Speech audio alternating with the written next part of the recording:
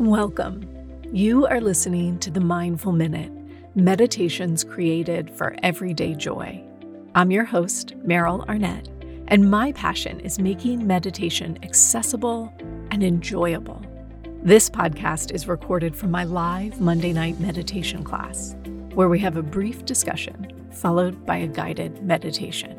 If you would like to access these meditation practices as standalone audio files for your daily practice, please subscribe to my newsletter at merylarnett.com. It's free, and you'll receive a new mini meditation each week, along with behind-the-scenes content and bonus material for each podcast episode. All right, let's grab a cup of tea, a comfy seat, and settle in for today's practice. Welcome, guys, to another episode of the Mindful Minute. Today, we are doing something that I both planned and didn't plan, actually. So the next couple episodes, as you know, I am talking to former meditation teacher training graduates so that they can share a little bit about their experience in training, why they chose training, and how they're weaving it into their professional lives. Today, I am talking with Robyn Minefee. Robyn is a licensed professional counselor and yoga instructor in the state of Georgia. In her virtual private practice, she considers herself to be a holistic practitioner, which means she incorporates movement like yoga, hiking, or walking, along with mindful meditation and talk therapy. She's worked in substance abuse facilities, mental health facilities, accountability courts, and currently works in virtual private practice. Now, what's fun is as we started talking, I realized this conversation is really important, even if you're not interested in meditation teacher training. Because what is valuable is walking away with the context of how a meditation practice goes hand in hand with the work that you might do with a mental health counselor or therapist or support person.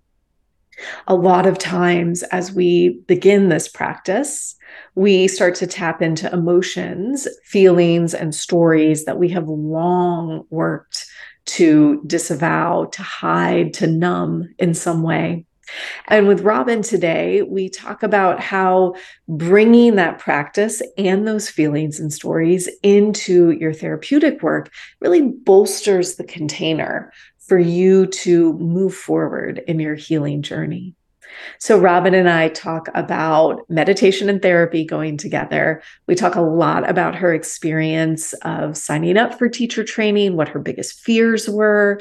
We talk about her biggest takeaways and how she uses that training in her work today.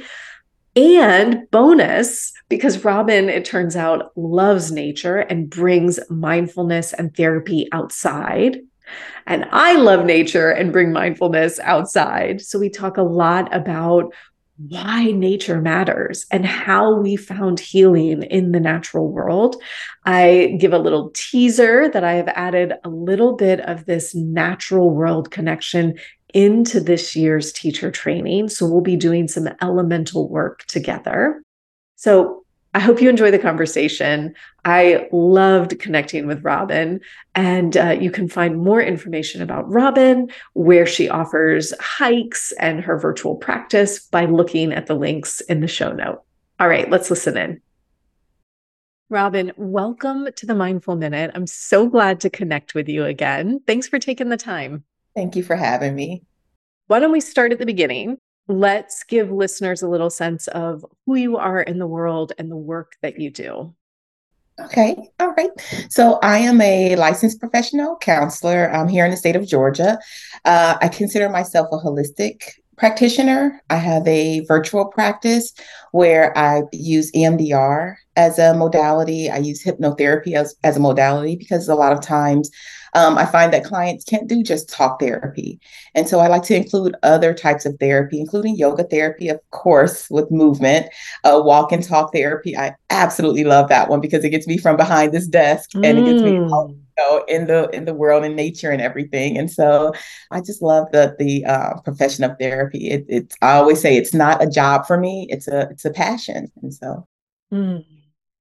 Tell me a little bit about walk and talk therapy. That sounds amazing, and I have not heard of that before. Oh, yes, absolutely. So, walk and talk therapy is the same thing as talk therapy. We're just walking, while we're doing it. And of Mm. course, you have to have your confidentiality, in there. And so, with that one, there are a lot of safeguards around the therapist, to make sure that the client knows that we're going to be out in the world. And so, I am going to still try to keep your autonomy. However, we will be out in the world. There's been times where we've been out and the client will see a friend. They're like, and I'll just keep walking because, I'm not going to, be in that space with them. However, all of my clients love it because it's bilateral movement. And so when you're doing bilateral movement, you get to process things a whole lot easier, a whole lot better. And so a lot of times I will see that compared to my just talk therapy clients, walk and talk therapy will it's like a more rapid movement when it comes to processing any of the things that you bring into therapy. And you're out in the sun and you're getting vitamin D. And so it's so many benefits to it. It's so many benefits. Mm-hmm. I think that is incredible. I love that. So I think close to 2 years ago, year and a half ago, maybe you did meditation teacher training.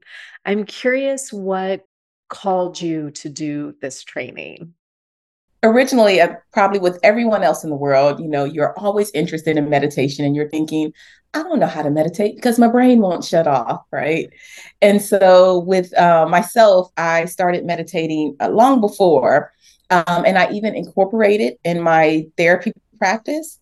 However, I still felt like I needed more tools, more learning, more different modalities, all of these different things. And so I heard about you through who knows? Who knows, Meryl? I don't know. I know I heard it from somewhere. Someone praised you, and I was like, okay, oh, I know who. Someone praised you, and they took one of your.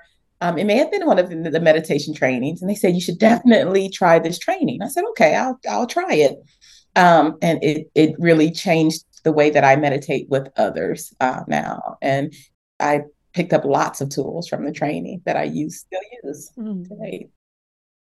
So, can I ask you, what was your biggest hesitation or fear before hitting that I'm going to do it button? Oh, there are a couple. The biggest thing is, you talk to yourself and you're thinking, okay, well, I already meditate on my own. What else am I going to go and learn? Mm, I was surprised at how much I picked up from that. I learned so much that I learned, I took away a lot from that training. And so I'm glad that I did get past that initial fear. What else was I thinking during that time? It was a little while ago. And so I think that was the biggest thing. It's just that, man, what else am I going to learn? Is this going to be worth my time? That was a big part of it. Am I going to be able to stick with it? Because I believe it was like, a few weeks. And I'm like, oh, will I be able to stick with it? Will I be able to hang, yeah. in there? I am good. I'm great at starting something. Finishing, not so much. And so I was like, God, am I going to be able to hang in there during that length of time? And I did, and it was You wonderful. I was did. upset when it ended. I was like, oh, no more. Goodness. I'm always upset when it ends too, actually. I love being in that container of learning and sharing and exploring. It's interesting because I don't know that I've ever thought about that fear the way you worded it. Like, I already meditate. What else am I going to learn? And of course, that's a fear. Like, that makes so much sense. And one of the prerequisites is how to meditate, right? Like, this is not how to learn how to meditate. This is how to teach it, which is so different. So I love that you named that fear. And I do think, to me at least, the greatest joy is getting to dive under the surface, right? Like, there's the stuff we hear on the apps and I talk about in every single class. But then when you have the time and the space to say, actually, let's dig into what this really means. Let's dig into what's under those oh so common words that we use. Yeah, you named a great fear. Thank you. Yeah, no, teaching is totally different than doing it on your own.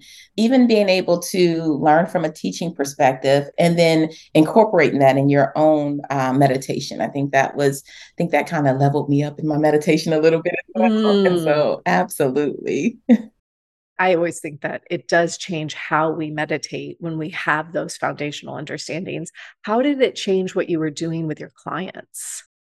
So with my clients, I think that one of my biggest takeaways with my clients is that initially when I was teaching meditation, I would just teach, I guess the foundation of meditation, like the breathing, the being still, or I teach different types of meditation, walking meditation, whatever is beneficial for the client. Mm-hmm. But setting that intention in the beginning, that was one of the weeks where we did like a breakout group. And we learned how to like read the passage. We learned how to incorporate that into something that is going on currently in your life. And so I've learned how to incorporate that with my clients and teaching them how to meditate on whatever it is that they are focusing on, whatever their intention is. And so Mm. it really changed it up a lot. I love that. And one of the things I aspire for in the training is you don't walk away with the sense that I need a script, I have to follow what I've heard before, but instead you feel safe enough to be like, actually, this is what my client or my class or my friend needs. So let's do it like this. I'm glad you found that creativity. Thank you. Thank you. Is there, if you had to name a biggest takeaway or benefit that you pulled away from the training, what would that be? Oh, you're making me dig back. I know, sorry. Oh my goodness. Gosh, there were so many takeaways. I think that the setting the intention was the biggest one. Even I use it in my yoga practice. So I'm a yoga instructor as well. And so even when I am setting up the class and we're getting into our poses, I set an intention in the beginning of the class. Lots of times it's maybe like if we choose love, I will read that passage at the beginning, or I may use a life lesson as setting the attention, and then I will lead the class Mm, off of that, or if it's a client, lead the client off of that. And so I think that was the biggest thing that I took away was leading with an intention, having that intention and what can come from that intention, what you can take away from that intention. Also, the different types of meditations. Of course, I cannot remember them now, but I remember you naming them in class, and who your teacher was, and how you were able to teach. That specific type of meditation. I have no idea about all of that. It was so much mm. history that we learned as well during that training, and so it's great. I love that the context of that Yes. historical placement. I think it could be easy for that sort of context to weigh us down. I have to do it this way. I can't change anything. And I have really found that giving that context and then saying, and now it's a living tradition. You are carrying it forward. The way that you work with your clients is continuing a tradition in a way that is fitting for you, for your clients, for what's happening in the world today, Yeah. not 2,500 years ago. Absolutely. I think that was a huge takeaway as well. The way that the training went, it wasn't that, hey, this is what I'm training you on, and this is how you have to do it when you go out on your own. It's, hey, take away from this whatever you need, and you go out and you use these tools for however you need to use them, right? It's not just for one size fit all, it's however you need to use this. And so I think that was a huge takeaway because a lot of people do believe if I'm not in my Zen moment and if I'm not meditating like this, it has to be completely quiet. My brain has to be completely shut off. I think that they feel like they aren't doing it correctly. And I think even the having the conversations with the different people in the group, hearing their story about their meditation practices, hearing their challenges with meditating and things like that, you're like, oh, good, I'm not the only one. So I think that was a big part of it as well.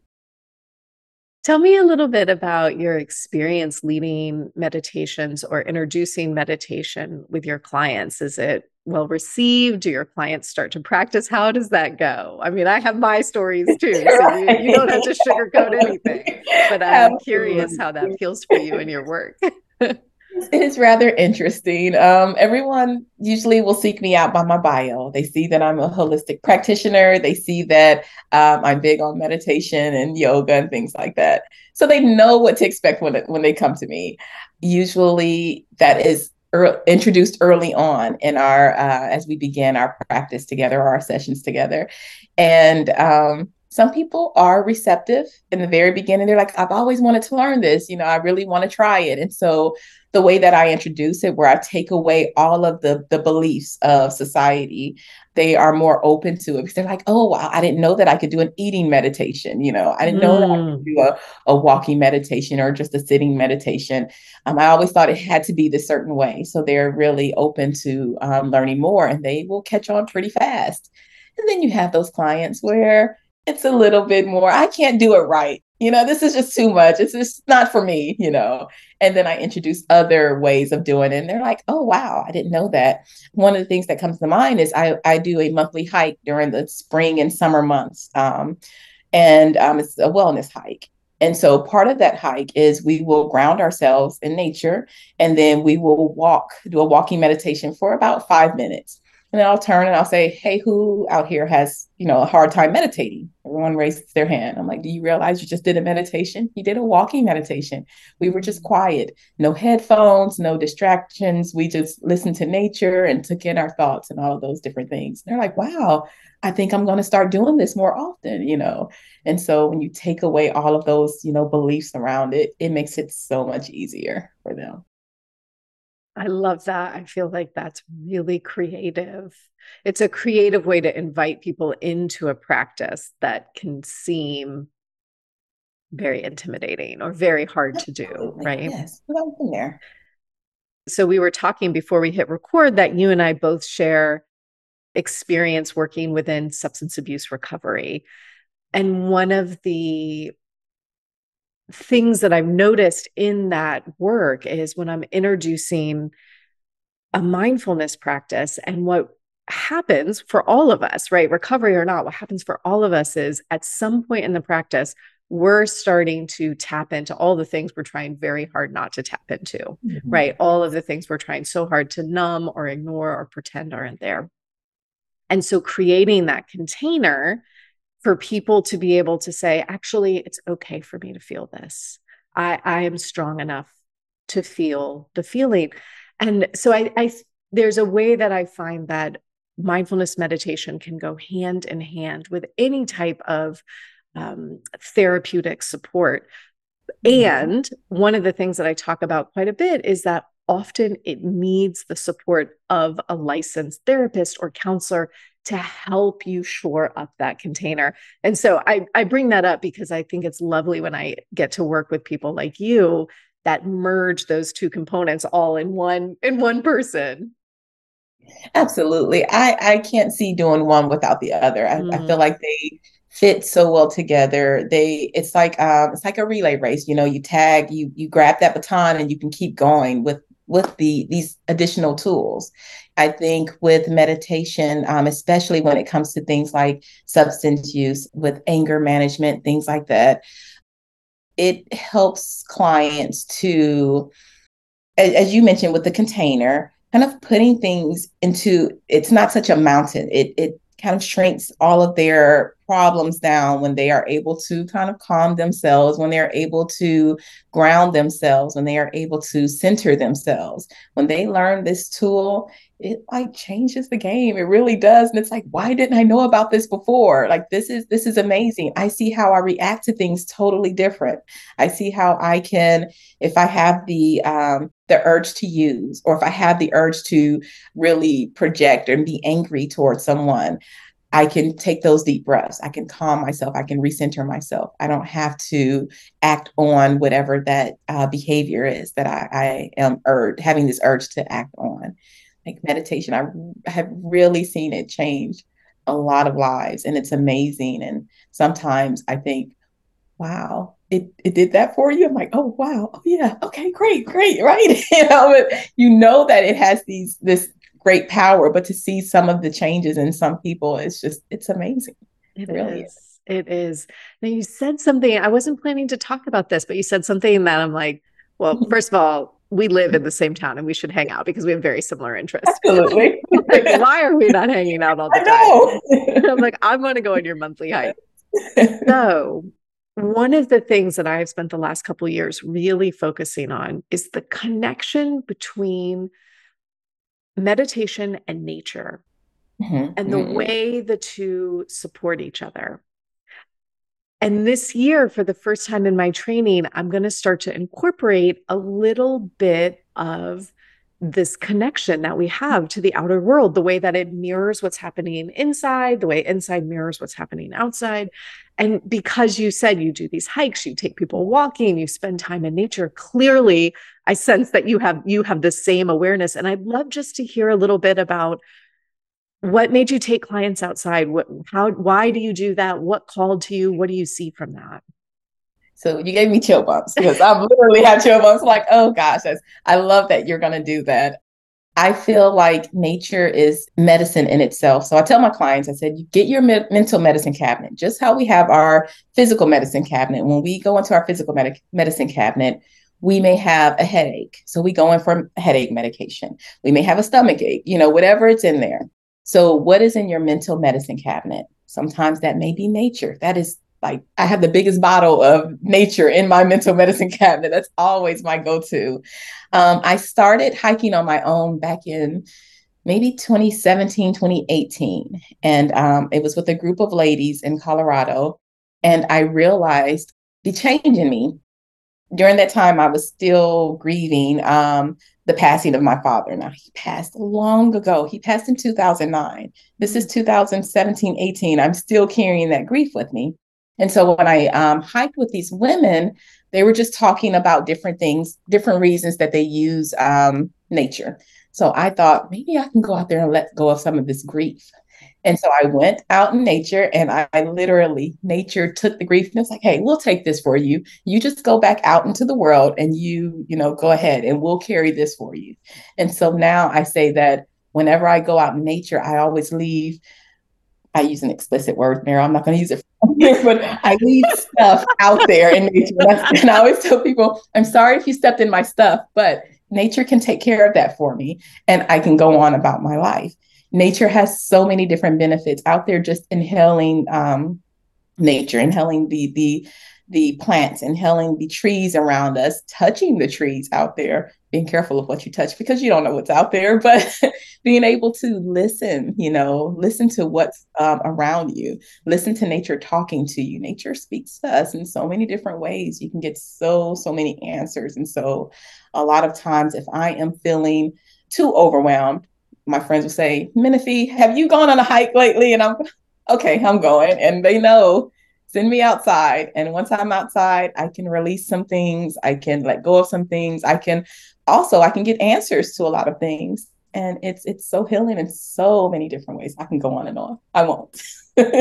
You and me both. I'm like, I would say those exact same words would come out of my mouth. Exactly. And I am very clear if I have not walked enough in a week, I'm like, oh, I feel the weight of what I'm carrying. And it's interesting. I don't know if you have the same experience, but especially when I started, I didn't start walking with this conscious, Mm-hmm. I need to go connect with nature. It makes me feel like nothing. I just went for a walk, right? I mean, I'm sure in all honesty, I probably did it because I was like, this is good exercise. And that connection, that realization, I don't even know that you need a teacher to say it to you, right? Like you feel it's tangible. And then when I took my meditation practice outside, I try to practice outside as often as possible. It was the same thing. Nobody said to me, go practice outside. But I had a Mm-hmm. teacher talk about the way the outside world mirrors the inside world. I was really curious about it. And I thought, I wonder what would happen if I sat outside. And I sat outside, and my practice continues to change because I sit outside. Absolutely. It absolutely does. I have a little sunburn and everything. I just came back from Jamaica Monday, I believe it was. Mm. I was outside the entire time, of course. But There's one part of being in Jamaica that we all found interesting, the group that I went with, and it was the crickets, the way that their melody at night. It's not the same crickets that we hear Oh, here. that's There's a interesting. mix between a cricket and a bird. It is so, I literally recorded it to meditate to it. Oh, The first time I was back, I turned it on. I was like, I just have to hear it because it takes me back to that. But being out there, I would make sure I go out there. I think their sun would rise between 5 and 5:30. mhm. I'm out there in the morning and I was out there in the evening just listening to nature. You may hear dogs in the background, you may hear cars, but it was the sound of the crickets and then just the wind just blowing. It was so amazing. It was so healing. It was beautiful. And so yes, nature can do Mm. so much, so much. And you named, I think the best metaphor of all is so healing, so beautiful. And there are dogs barking, and there are cars driving by. We sit and we practice, and it's so healing, it's so nurturing. And there are thoughts Absolutely. running by the whole They don't time, stop. They right? don't stop. No, not at They don't all. stop. Yeah. Absolutely. Oh, Yeah. Robyn, this has been such a great conversation. Thank you for sharing a little bit about what you do in the world, how you weave meditation in. Thank you for sharing meditation with your clients and nature. It's so awesome. Absolutely. Thank you. Thank you for your training. That training is really, Mm. really a game changer. It really can add a huge boost, whether you're meditating already or not. You can learn so much from that training. So thank you. Thank you. Thank you. I really appreciate that. Listeners, I'm going to link to Robyn's website and her social media in the show notes so you can check out the work that she does in the world. Oh, I should ask you, I think you said you do virtual work, so people could work with you even if they're not located in Georgia. Is that correct? If they're not located in Georgia, we can't do it as a licensed professional counselor because I'm only licensed in the state of Georgia. Got However, it. I do clients outside of Georgia under a coaching status. Ah, beautiful. All right. So lots of opportunities to connect with Robyn. You can find all of that in the show notes, as well as information about this year's teacher training. Thank you, Robyn. Thank you so much, Meryl.